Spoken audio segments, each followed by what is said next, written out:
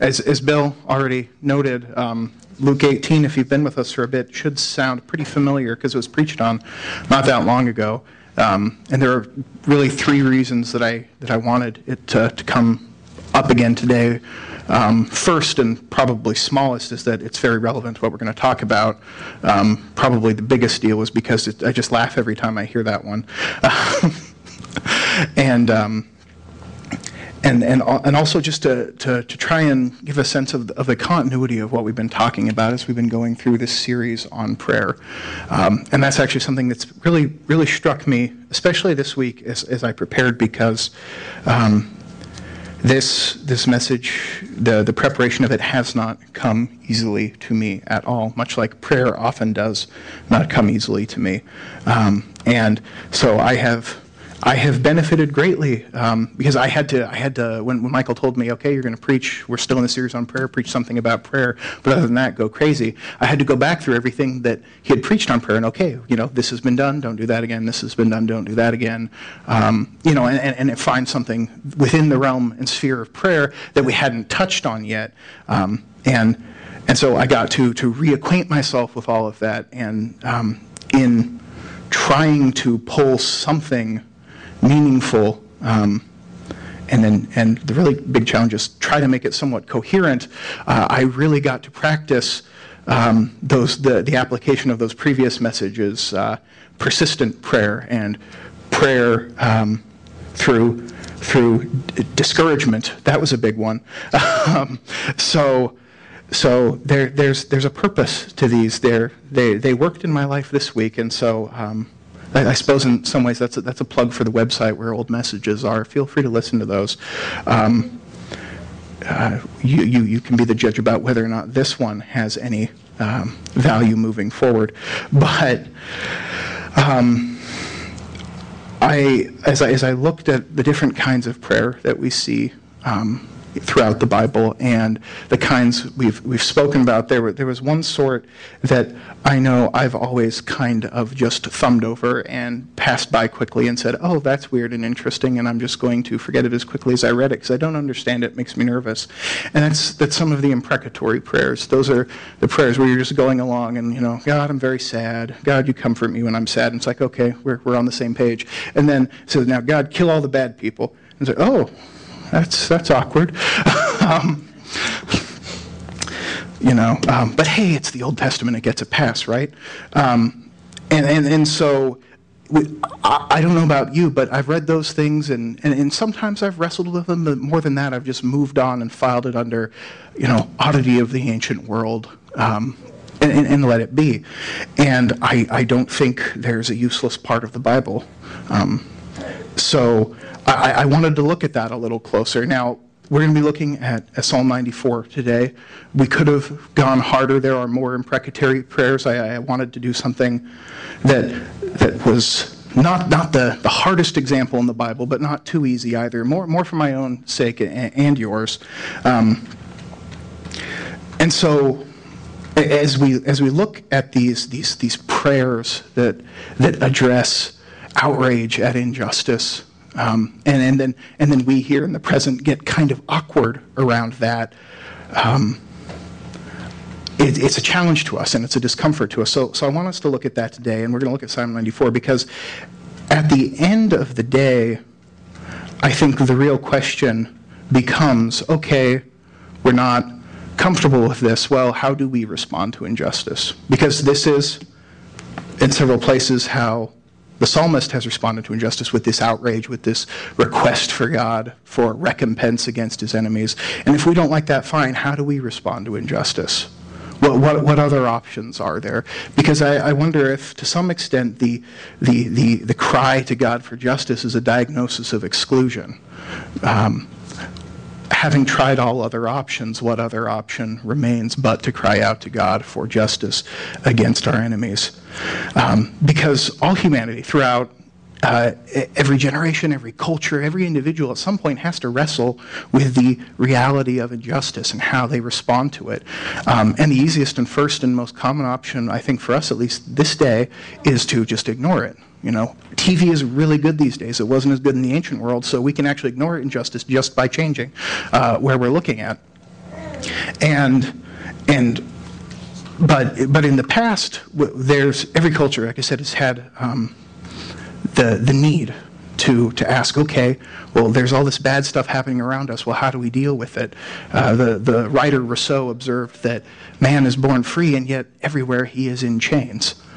The ancient Greek philosophers wrote so much on justice. It was I don't know, like the page-turning novels of the day. Aristotle wrote something else on justice. I've pre-ordered it, and they wrote essays. Well, what is it in its essence? Does it even exist? How does it operate? What kind of government might usher in justice and theory and possibility and high academia on the question of justice? Plato wrote like a 900 book called The Republic that was really just all about trying to create a just society and how would that even be possible, and he came to the conclusion that, okay, well, what you would need is a bunch of impossible things that don't exist, but if you did, it would be great. And of course, that's the theoretical side of it. There's a practical side too. When people seek for justice, because I think especially in the 20th century recently, we had a slew of governments and people saying, no, we know what justice is and we can make it happen. We just have to remake the world a little bit. Mind the mass graves, you can fall into them. And so, how do we respond to injustice? How do we usher in justice? What is justice? Because humanity throughout its long and storied history has spilled both rivers of ink and rivers of blood in pursuit of justice. And as we look around the present day and age, it would seem that it's been done without much to show for it. Now, the people in ancient Israel, God's people, the people alive and living at the time when the ink on this psalm was fresh, were, of course, no strangers to injustice. We're well acquainted with the grief that is brought on by the presence of violent, hate-filled, implacable enemies who can't be reasoned with or convinced that shouldn't we all just get along. So it was a harder time, and I think from our position of incredible blessing and plenitude and safety, it's very easy to say, well, you just sound mean when you want bad things to happen to the people who killed your family. So there is an edge to these older psalms, and God's people being well acquainted with danger and grief and oppression and injustice on all sides throughout all of their history, enslaved in the time of the Exodus, oppressed in the time of the judges, at war, at the threat of war throughout the entirety of the reigns of their kings, with a few quiet moments of peace. It's not an abnormality in the ancient Israelite experience to say injustice is on the move, bad things are happening. So I want to read Psalm 94 to you and share with you this prayer, this cry to God for justice in the face of the world's injustice. O Lord, God of vengeance, O God of vengeance, shine forth. Rise up, O Judge of the earth. Repay to the proud what they deserve. O Lord, how long shall the wicked exult? They pour out their arrogant words, all the evildoers boast. They crush your people, O Lord, and afflict your heritage. They kill the widow and the sojourner and murder the fatherless. And they say, the Lord does not see, and the God of Jacob does not perceive. Understand, O dullest of people, fools, when will you be wise? He who planted the ear, does he not hear? He who formed the eye, does he not see?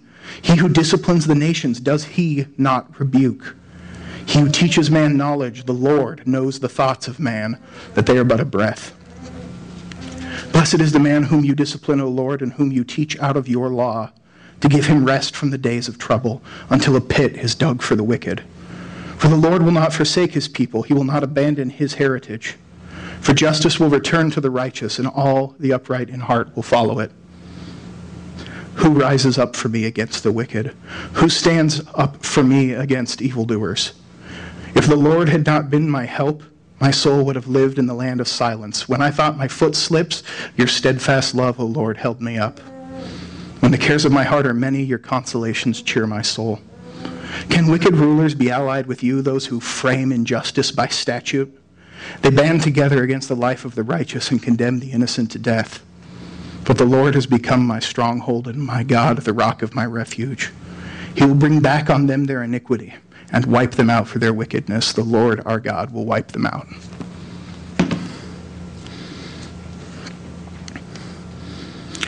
We pray for justice because God is a just judge, and he is our only hope for true and lasting justice.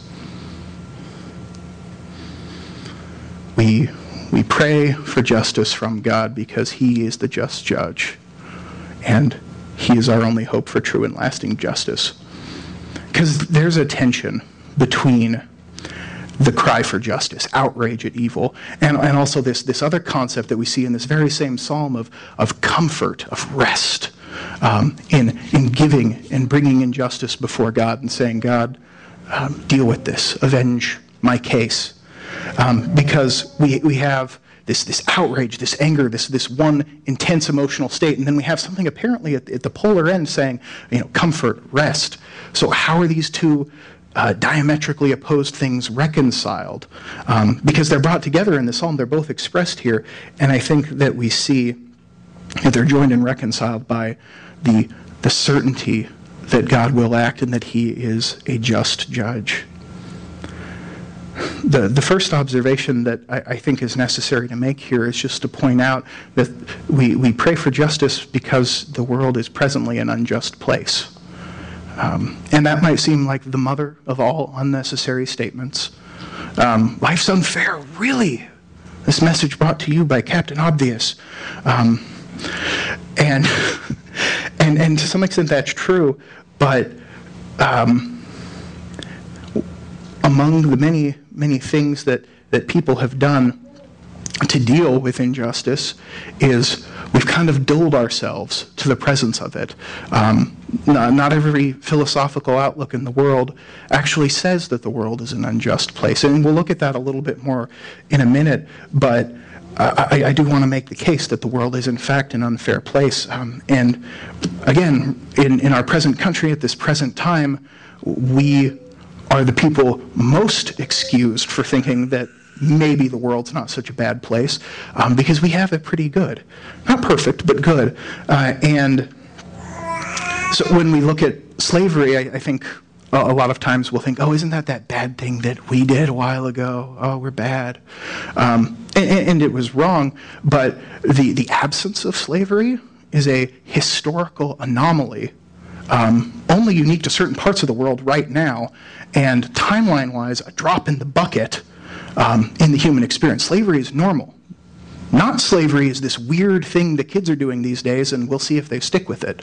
And by the same token, just corruption in government. And we can go and get a building permit, and it's a pain in the backside because you need to file all these forms and do all these things, and it's this time-consuming, tedious legal process. But it's not, okay, do we have a big enough bribe to pay the clerk? It's not, do we know the right people to even get a hearing before the civil authorities? Corruption, bribery, for even the most basic civil services, again, is a normal thing today in many parts of the world and throughout all of human experience, pretty much the norm. Actually, the Roman historian Tacitus once noticed as he was going through a village that they had a memorial, a plaque up to a tax collector because he didn't lie, cheat, or steal. It was like honest tax collector, and they had to put up a statue over that, which is interesting. So that might give you an idea of what constitutes normal in the ancient world. And so if evil, if unfairness, if injustice is in fact the norm of the present world, the question becomes, well, how do we respond to it? And that brings us back to where we're at. And the point I was trying to make about this outrage at evil, this saying no evil ought not to be, God needs to do something about it, something needs done about it, it's wrong, is in some ways a diagnosis of exclusion, because if we're uncomfortable with the emotional intensity of saying, God, rise up, O God of vengeance, shine forth, God, repay, well, what do we do if not that? What are our other options? If we look at the world and say, okay, it's a place full of evil, the first and easiest thing I suppose we could do is just say, okay, well, let's win at the game of evil. Let's out-evil the other guys. Let's evil them first. Somebody's going to be getting stepped on. I might as well be the one wearing the shiny shoes doing the crushing. That's one option. Lots of people do that. Not many people will be open and upfront and say that out loud, but it does happen. You can try and dress that idea up a little bit and just say, well, utilitarianism or something functional like that, functional morality, the greatest good for the greatest number of people, which is just a fancy way of saying we're going to get 5 friends and then we're going to win at evil against 3 people. So it kind of circles back on itself. Or you can do positional ethics and say, okay, the world is unjust. It might seem that way to you from where you're at, but it's really just another person in another situation seeing things from a different point of view, a sort of one man's terrorist is another man's freedom fighter view of things, which kind of just boils back to, okay, well, which side is winning at being unfair to the other? And really, those are all just variations on a theme, I suppose. You could do something quite different from that and just take the somewhat bolder position and say, well, actually, evil doesn't even exist. You're imagining that. And that might sound weird and outrageous to us, but that's actually the majority of Eastern religions, that our perception of evil is really just us clinging too tightly to the material world, which is a lie anyway, so nothing bad ever happens. Calm down. Now, that and that works for some people. They go with that. It doesn't really mesh with what we experience terribly well, and we might just implicitly reject that because we're Westerners and that's just so different to our ways of thinking. But even if we're seduced by that idea and we say, okay, maybe I could buy into that, maybe I can I can take the sting out of injustice by saying, it's not such a big deal because none of this matters anyway. It's all an illusion. It's all a fabrication. And our minds can believe that, but our hearts certainly struggle with it, especially when we're subjected to evil. In the 1800s, there was a Japanese Buddhist poet who went by the pen name Issa, and he was a good, proper Buddhist, but he was a man who experienced great tragedy in his life, and he had a young wife, and their first child died, and then their second child died, and then his wife died. And every time he went to the Buddhist masters for comfort, they'd say, the world is due.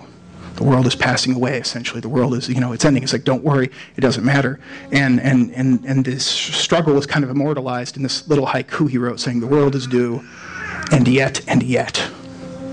Because there was something in that father's heart, at least, saying, okay, sure, yeah, the world is due. Everything is fading away. It doesn't matter. It's all an illusion. And yet it still hurts, and yet injustice is still wrong. There's a certain courage, I think, to arguing that evil shouldn't exist. Because it requires looking at the world as it is, full of injustice, full of evil, business as usual, as bad things happening to people for no particularly good reasons. And to come onto the scene of that and say, actually, yes, the world is presently an unjust place, but it ought not be, is in some ways turning our perceptions of reality upside down. It's saying, this is what you've seen, this is all you've ever seen, but it's actually not how things are supposed to be. And that's a sense we get from the outrage over evil that we see in this psalm and elsewhere in the Bible. I want to just briefly look at the first 7 verses of it with you again, just to refresh, because I think more than anything that focuses on this. We see the psalmist invoking God in his role as the God of vengeance, as the one who avenges the case of the unjustly persecuted. And they're calling for him to rise up. And more than anything in these first 7, I see a lot of verbs. I see action words. Because, well, what are the wicked doing? Well, they're pouring forth their proud words. And that's an interesting word in the Greek just because it's like a torrent. It's like an outpour. It's like they're vomiting out with no restraint their arrogance and their blasphemies. There's nothing holding them back. It's just issuing out. And what are they doing? Well, they're afflicting, they're crushing, they're killing, they're murdering. There's activity happening. And so what does the psalmist pray for? He prays for verbs from God. He says, God, rise up. God, repay. Because the image we see in these first 7 verses is an image of completely unrestrained, rampant evil, doing what it wants and laughing about it, completely unhindered by any sense of morality or shame. In fact, in laughing at anyone who would be restrained by morality or shame. The Lord does not see, and the God of Jacob does not perceive. There is no justice, there is no God, and he doesn't hear if he were there, and he doesn't care what we're doing, and no one is going to stop us. And I have to wonder, well, thinking about that, considering the harm being done there, knowing that orphans and widows and the most defenseless, the foreigners in a foreign land are being murdered by these people, do we have the ability to summon just a little outrage of our own, even though we're all very Western and modern and comfortable? Is there any part of us that reacts to that with any kind of visceral outrage? Do we have the moral courage to be outraged by what is inherently outrageous? C.S. Lewis once wrote about an experience he had early during the Second World War. He fought in the first one. He was a little older and during the second one, and he was riding in a train car and sharing it with a group of young soldiers that were about the business of the Second World War. And he wrote, I was listening, overhearing what they were saying, and he recorded, their conversation made it clear, this is the young soldiers he was sharing the car with, their conversation made it clear that they totally disbelieved all that they had read in the papers about the wholesale cruelties of the Nazi regime.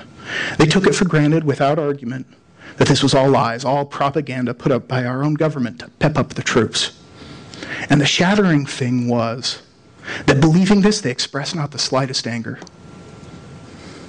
That our rulers should falsely attribute the worst of crimes to some of their fellow men so that they might induce some of their other fellow men to shed their blood seemed to them a matter of course. They weren't even particularly interested. They saw nothing wrong in it. Now, it seemed to me that the most violent of the psalmists, or for that matter any child wailing, "But it's not fair," was in a more hopeful condition than these young men. If they had perceived and felt as a man should feel the diabolical wickedness which they believed our rulers to be committing, and then forgiven them, they would have been saints. But to not perceive it at all, not even to be tempted to resentment, to accept it as the most ordinary thing in the world, argues a terrifying insensibility. Clearly, these young men had, on that subject anyway, no conception of good and evil whatsoever.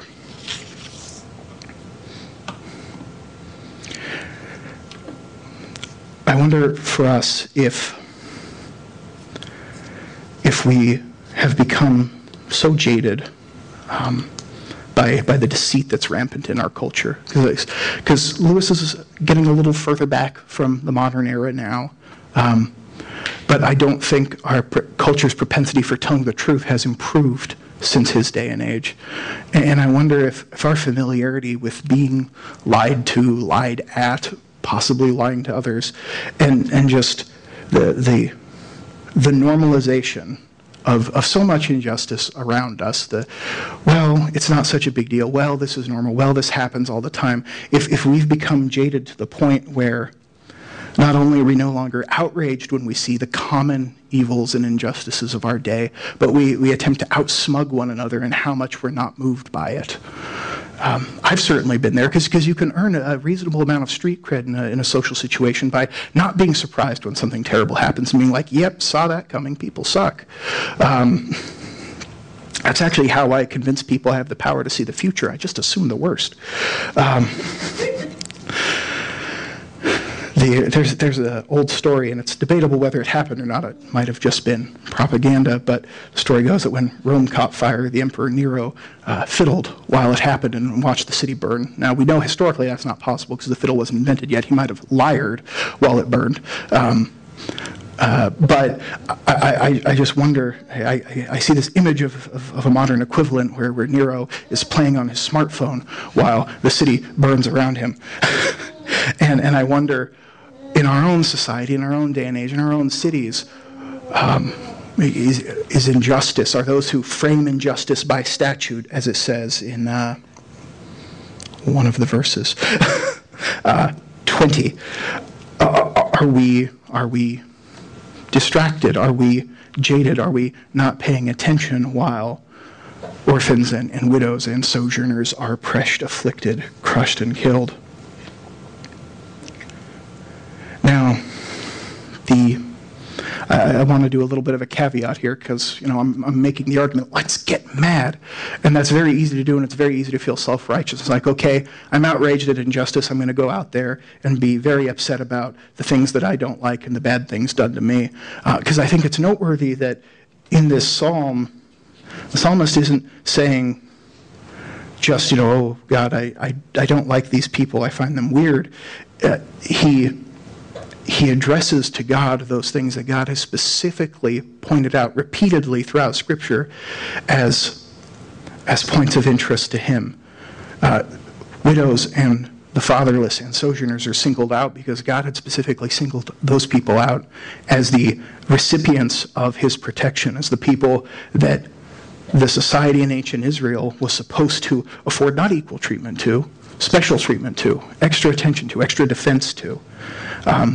And so when we say, okay, let's get good and properly outraged about evil, I think we need to make sure that we are calibrating our outrage, not to what bugs me or what I don't like or what would make my life more comfortable, but what outrages the heart of God. And I think we see that maybe our personal politics won't always line up with that, but it's a wonderful opportunity to be corrected and see what actually is close to God's heart rather than what we're clinging to with our own selfish one. God's outrage at evil, I think, threatens our complacency. We're kind of comfortable. We're very comfortable people, generally speaking, in the grand sweep of history. And I can't help but wonder if our little bit of unease with these imprecatory psalms is simply a result of the fact that we know that God's outrage at evil, that this refusal to accept injustice is going to rock the boats of our comfort a little bit. So we pray for justice because the world is presently an unjust place.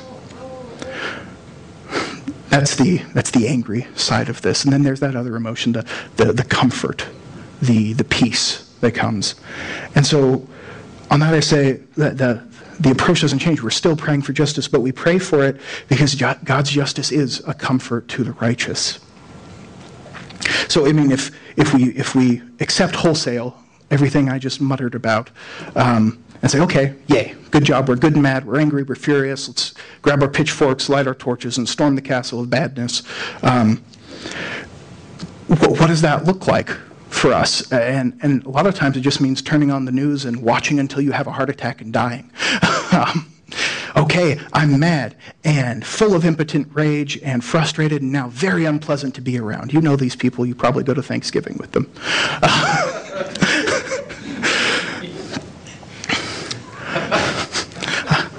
And so, by means of mitigation, I just want to quote really quickly from James 1, 19 through 20. Know this, my beloved brothers, let every person be quick to hear, slow to speak, slow to anger, for the anger of man does not produce the righteousness of God. I think James has a point there. We can get outraged at evil and all of these things, but when we get good and mad, I question how effective that is for eradicating injustice. Because in my personal experience, angry human attempts to create justice end up having the opposite of the intended effect. Because the world there's a crushing weight to the accumulation of evil in the world, even just in the day-to-day. If you open yourself, if you step away from those various self-medications of saying, oh, well, evil doesn't really exist, or, oh, I'm just going to win at evil. If you don't mitigate the tension of injustice's existence by some kind of philosophy or theory or just disengagement that allows you to deaden the raw pain of all the evil around you, the most likely result is that you'll burn out, go crazy, or do something drastic to try and make it go away. Because if we view the darkness around us full in the face, it's overwhelming. We don't have the ability to respond to it, to stop it, to improve it positively, and we can be crushed under the weight of the darkness around us. We can try and usher in utopia. It's a pipe dream. It never works, but maybe we just need to try it a little bit differently this time. I think that one appeals to people just because it puts them in the position of God. God's supposed to bring justice, but people think, no, I'll just do God's job and I'll do it better. And surprise, surprise, when people do that, it doesn't end well. In fact, there's 100 million dead people just from one philosophy of we're going to make utopia in the last 100 years alone. The anger of man does not produce the righteousness of God. So I think we see that. So, and this is a sort of negative case I'm making for God's justice being a comfort to the righteous, because when we see man's attempt at justice, we go, that's not working so well. We're again left with this diagnosis of exclusion. Well, what do we do? If we're not going to ignore injustice, if we're not going to philosophize it away, if we're not just going to ignore it and stay drugged by our entertainment culture, well, what do we do about it? Do we try to fix it? You can. History says it doesn't work.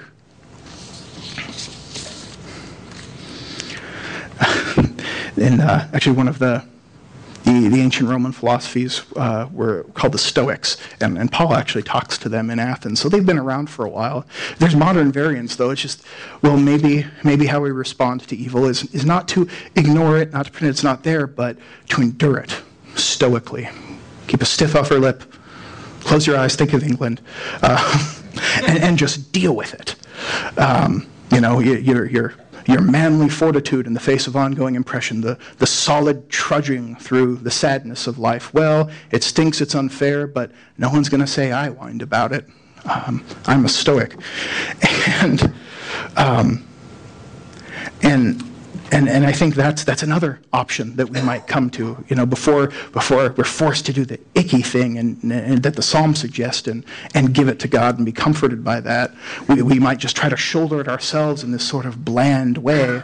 And actually the reformer John Calvin said something that really struck me about that. He said about that sort of mindset, a true patience does not consist in presenting an obstinate resistance to evils or in that unyielding stubbornness which passed as a virtue with the Stoics, but in a cheerful submission to God based upon confidence in his grace. And he went on to say, even supposing a man should bear his trials without a tear or a sigh, yet if he champ the bit in sullen hopelessness, if he only hold by such principles as these, we are mortal creatures. It is vain to resist necessity and strive against fate, or fortune is blind. For the Dave Ramsey fans, it's you're always going to have a car payment. Little guy can never get ahead. Calvin didn't say that. This is obstinacy rather than patience, and there is concealed opposition to God in this contempt of calamities under the color of fortitude.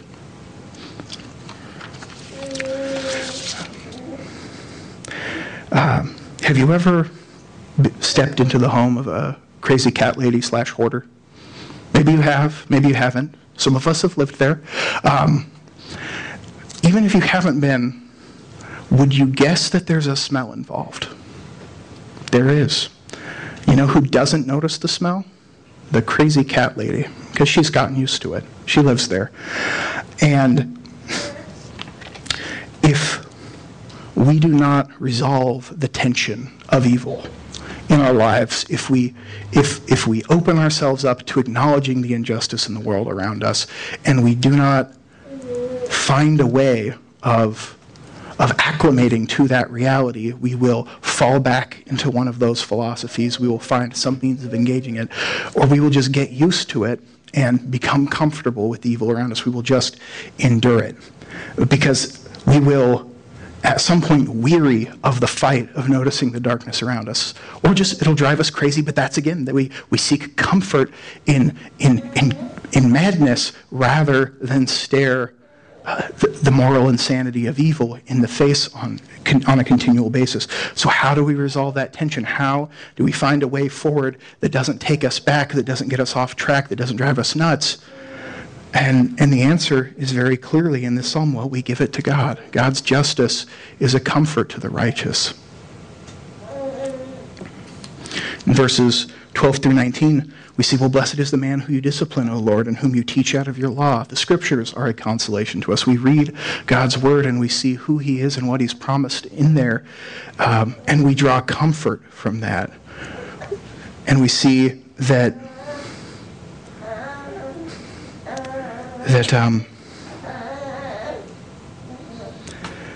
God gives us rest from days of trouble. That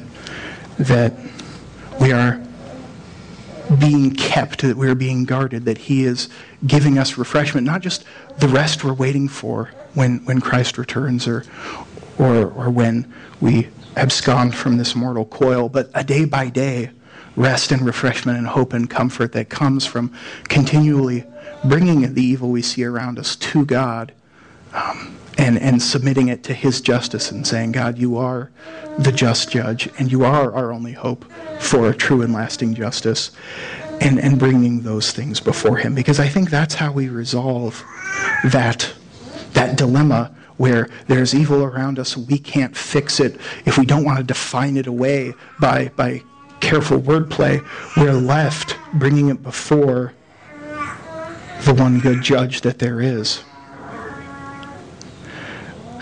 I again feel obligated to make another clarification, just as I did on the previous point where I say get good and mad, but hey, consider James 1:19. And here in the same course, I think of the old problem of pietism, the idea that, God's got it, there's nothing left for us to do, we're good. And I don't think that's the point. I don't think we see that here. I don't think we see that anywhere, really, in the Bible. We don't see someone in the ditch and say, well, God's responsible for justice. Good luck for you, buddy. Romans 13 is actually really clear. It talks about the biblical role of government, and actually says that the government is when it's fulfilling its God-ordained role, it's a terror to bad conduct. It does not wield the sword in vain. Government doing its job actually executes, it models God's righteous justice on evil. There's a place for that in human activity. And so, when I say we need to give evil to God, we need to rest in the comfort of his judgment, by all means, let us continue to be good citizens wherever we find ourselves. And we should rejoice when, through the common grace of government, God does bring a measure of justice to the evil world around us. But let us not put our hope there. Let's not anticipate the final death stroke against evil to take place through people banding together and deciding that badness is bad and it really ought to stop, or in getting the right people in office or the right laws passed. Our hope is somewhere else. And that's actually something that was a big turnaround for me. I'm setting up my home office right now, and so I'm pulling out piles of books, and I'm trying to organize them on shelves where they belong. And I ended up with this giant stack of political books, and I realized, wow, I have a lot of political books. And I was looking through those, and I realized I don't like these anymore or care about them. Why? Well, A, those things age. They're talking about things that, were issues 5, years ago.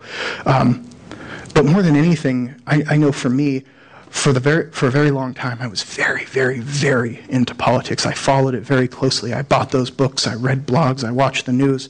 I was one of those people you didn't want at Thanksgiving. Maybe now for the same reason, or maybe same deal, but for different reasons. But it was a big deal, and any time something didn't go well, any time a vote went poorly or the wrong person got in, it was a mortal blow. It was a critical strike to me. It was a big deal. The sky was falling every single time, and at some point I realized that was happening because that was where my hope was. I was waiting for our civil society, our laws, our infrastructure to make justice happen, to bring peace, to make my world be okay. And that's why anything going wrong was such a big deal, because they weren't just filling an office or passing a law I didn't like. They were striking at my very core for hope. In 1 Peter chapter 5, verses 6 and 7, Peter says, "Humble yourselves, therefore, under the mighty hand of God, so that at the proper time he may exalt you, casting all your anxieties on him because he cares for you." And I wonder if that's just a New Testament version of kind of what we're seeing here. Verse 15 says, "Justice will return to the righteous, and all the upright in heart will follow it." Do we have the courage to humble ourselves under the mighty hand of God, to wait for his true and lasting justice, without trying to force our own version of it? Can we let go of both ethical passivity and the need to insist on avenging ourselves on our own behalf and in our own way? So we pray for justice. We pray because the world is an unjust place, and we pray because God's justice is a comfort to the righteous, because we know when we give it to him that he has shoulders broad enough to bear it, that it's his job, not ours, and he'll do it right and we'll screw it up, so we're just going to back off this particular project. And so if we buy both of those things, if we say, okay, that's true, one question must inevitably result. Well, okay, well then how long, O Lord? Because if we have submitted to the judgment, the ruling of the just judge, and we are wise to do so, anything else is insanity, we then ask, okay, God, the ball is in your court as it should be. We recognize that things are bad. How long, O Lord, must we wait? And then we see this here. It's actually repeated. O Lord, how long shall the wicked exult? It's kind of it's a question that humanity's asked for a long time, and it's really a question we see throughout the entire Bible, from Abel's spilled blood in Genesis to the cry of the martyrs under the throne in Revelation, cover to cover in the Bible, and darn near every human atrocity soaked page in between. How long, O Lord, before you avenge? How long before you exterminate injustice? And this is actually the sad old atheist argument. You've probably heard it 1,005 times. But okay, you say God's good and you say God is powerful. Well, if he was good and powerful, then there would be no bad things. But there are bad things, ergo no God. And really, if it feels like an old argument in our modern time, it's at least as old as the 94th Psalm, because we have the bad people saying here, the Lord doesn't see it and the God of Jacob does not perceive. Nothing's happening. People mistake God's restraint in unleashing judgment and his mercy and his desire to give them time to repent as carte blanche, that there is no justice and it will never come. We see the response in 8 through 11. Understand, O dullest of people. Actually, I think in the King James they call them stupid, which is awesome. Fools, when will you be wise? And he points out, God made your ears. Do you think he doesn't hear the cries of the oppressed? God formed your eyes. Do you think he doesn't see what you're doing when you think there are no witnesses or you've killed them all? God who directs the course of nations, who punishes evil nations, who rises some up to judge others, he who directs the course of history. Do you think that you as an individual are going to escape justice? That's another thing John Calvin wrote, and I forget exactly how he put it, but it was beautiful. It's the height of madness to think that you as an individual will escape when nations perish. God who teaches man knowledge itself. He knows their thoughts. Do you think that there's even a bad thought that you've had, an evil plot that you've made, but you never had the guts to follow through on? Do you think that has escaped the knowledge of God? And the answer is no, it has not. Who can escape that judgment? The answer is no one. And it's actually another one of the kind of hardcore, manly parts of the Bible that talks about the judgment of God and talks about, okay, the people in the city are going to fall by the sword, but some people are going to run to the countryside and they're going to get eaten by animals, and some people will hide in the mountains and the caves, and you know what? Pestilence will take them. There's no getting away from it. There is no escaping the judgment of God. And again, I think that's where we start to get nervous again. Really? That's scary. That's the sticky point, because for us, we're going to pray for God to bring justice, but we see and we recognize that on some level, a pray for the coming of God's justice is a prayer for destruction, and that scares us. God's justice is supposed to be a comfort for the righteous, and I think on some level we recognize, is that us?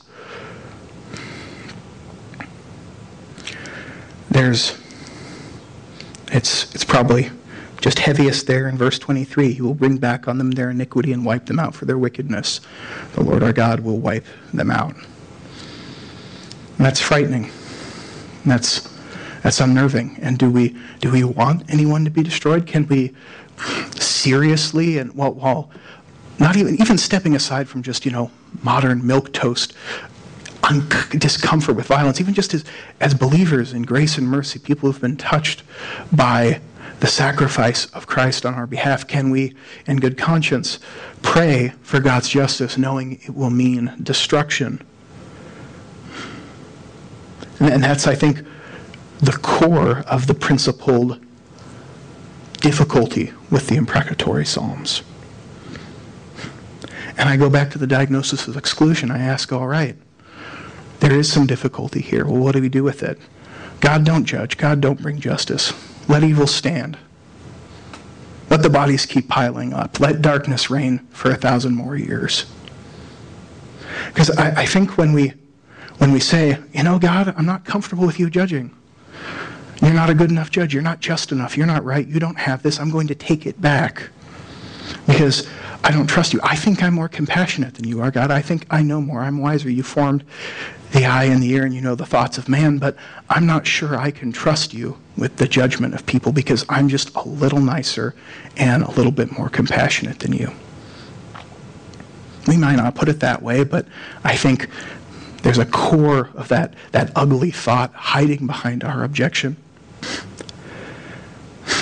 In Ezekiel 18, there's a beautiful passage where God's talking to Ezekiel and people are complaining and they're saying, God, you're mean. God, you're not just. Ezekiel's telling us that you're going to destroy us because we're bad. That's not fair. And God kind of responds and he says, you're saying that I'm not just, Israel? You're not just. That's why we're having this conversation. You're doing all of these terrible things. I don't want anybody to die. That's why I'm telling you to change. And it specifically says God does not desire the death of anyone. And so that whole section ends by God saying, so turn and live. We don't care more than God does.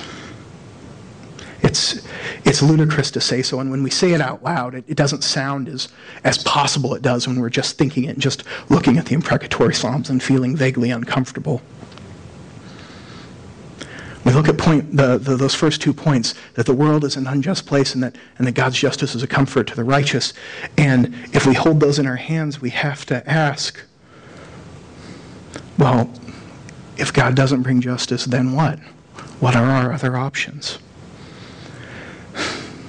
Back to Lewis again, he, in his reflections on the Psalms, I think he made a point that's kind of at the core of this, especially there's 2 judicial metaphors, 2 courtroom images that the Bible uses quite a bit. And they're both in the Bible, they're both represented, but I think we as Christians, we're really familiar with one of them, and that's that God is the judge. And we are the defendant, and it's a criminal case, and we're on trial. And our hope, and so we're kind of afraid of God's justice because we know that by a straight reading of the laws, we're done for. And Satan is our accuser. And we hope and rest totally on pardon by the grace of Christ. And that's true. And again, that's represented in the Bible, New and Old Testament, actually. One of the minor prophets has an amazing story that's in that judicial metaphor where God gives righteousness to the high priest because he has none of his own and he cannot resist the accusations of Satan.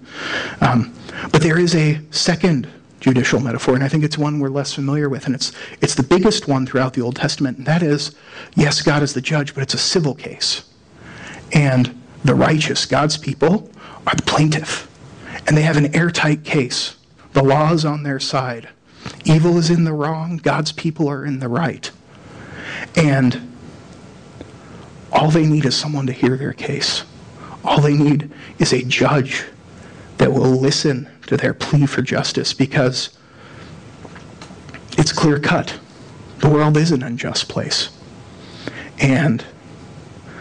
But again, think of the ubiquity, the normalcy of evil and unfairness and corruption throughout the world, because getting a judge who would hear your case was usually a question of money or political connections, and that's what we see in Luke 18, that the unjust judge is the norm. And so, God's people have been waiting for a just judgment to be rendered against the evil around them, to set right everything that's set wrong. And so instead of fearing God's judgment, when looking at it in this light, we see, well, God's judgment is what we're waiting for. We have been waiting for judgment from a just judge, and if only someone would hear our unanswerable case, we'll finally be granted justice. And when God comes, when Jesus returns, that case will at last be heard. Do we want evil to stand? Because I'm not going to tell you at the end of this that I'm 100% comfortable with every hard verse in the Bible. I still wrestle with them. I'm sure you will too. I don't have any illusion that I'm going to completely solve the challenge of the hardness in God's justice. But I can say that what other options are there? Do we accept that the ground is cursed with thorns and just roll with it and every tragedy that has come forward from that? Do we just say, well, sometimes kids have to die in labor? Do we say that injustice just is, that people die, that it's the law and it's not going to change? Do we just roll with it, or do we reject it and say evil ought not be and plead our case to the just judge? Because God has announced his answer to evil, and it's not maybe as tame as we would like, but it comes from one who is good, and it's that evil will be wiped out completely and decisively. And that is terrifying. The old Greeks had a story of the hero Hercules, and you've probably heard this or seen this visualized a million times with the story of his fight with the Hydra. Now, actually, in the old stories, when you read them, he's not using a sword and chopping off heads. He's using a club, and he's clubbing off heads, which actually makes it more awesome.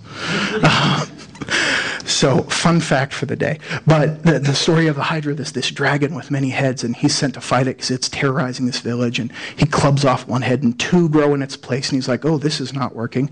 And so eventually he gets a buddy, and Hercules will knock off one head, and the guy will torch the stump so that they don't grow back. And it's this long, epic battle where it's one step forward, two steps back, one step forward, two steps back, and eventually they think, okay, we've got this managed, and it turns out that the middle head is immortal, unkillable, can't be stopped. And so, using his titular Herculean strength, he triggers a landslide that crushes it, contains it, but it's not dead, it's still down there. And it's going to come back. And I can think of no more useful metaphor for our human efforts to eradicate sin. We can try and knock it out, and it'll usually just come back worse. We can do a scorched earth policy and think maybe we've got it tamed. But we can't kill it, it's still there. Maybe we can bury it as deep as we can and it'll be gone for a while, but it's still there, infesting the ground with the curse that's walked the earth since the days of Adam. And God has said that his answer to injustice is not a half measure, it's not a delay, it's not, well, let's see if we could just give it a little bit more time. God has announced that one day evil will end, death will die. But he has waited, and he does wait. And so we say, how long, O Lord? And the answer is given to us pretty clearly in 2 Peter. And I won't quote it chapter and verse, but God's delay is because of his mercy. He wants everyone to come to repentance.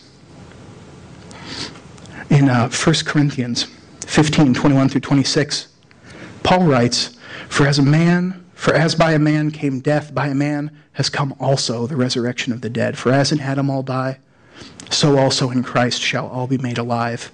But each in his own order, Christ the first fruits, then at his coming, those who belong to Christ.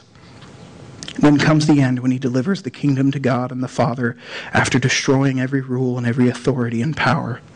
For he must reign until he has put all enemies under his feet. The last enemy to be destroyed is death.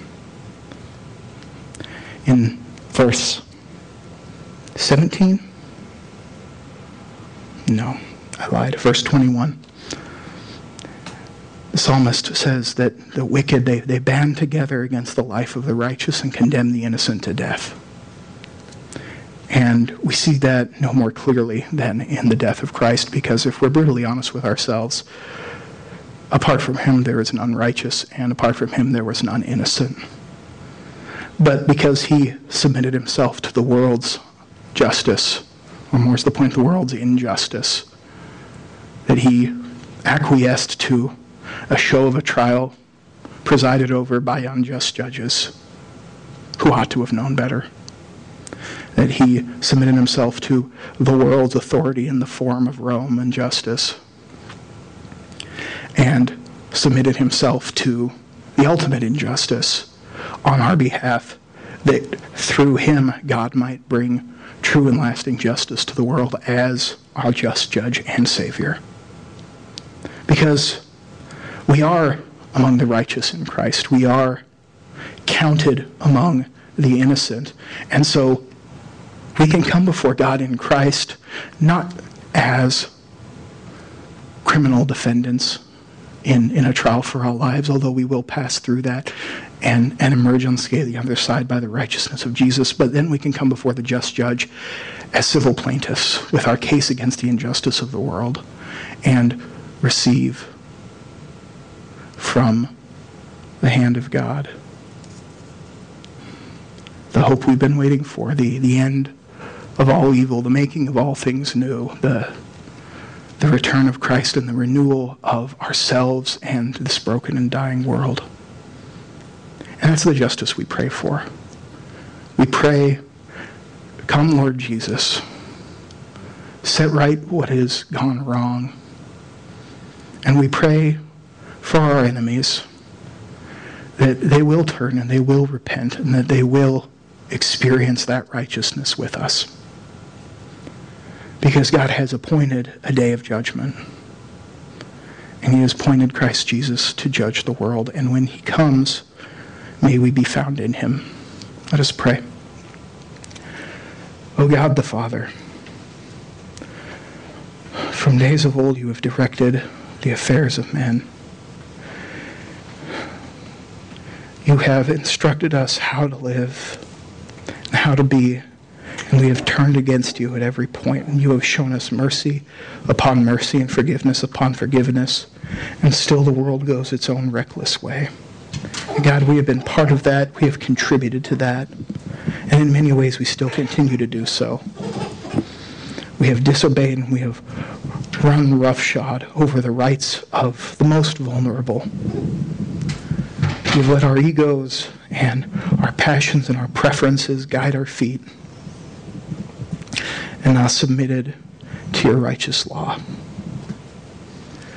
God, we thank you that in Christ we are forgiven. We thank you that you are a just judge and a merciful one, and that through you and by you we can have hope that there will be an end to the darkness around us, that there will be a cessation of the strife and the sorrow that has marked and haunted the days of man. God, we pray that hearts will turn to you, that they will accept and embrace your offer of mercy and reconciliation through Christ, that we will submit ourselves anew every day to your justice, and that we will look to your coming with awe and joy and expectation, that we will wait for you and be comforted by the knowledge that you are a good Father and a just judge. God, we pray these things to you in the matchless name of Jesus. Amen.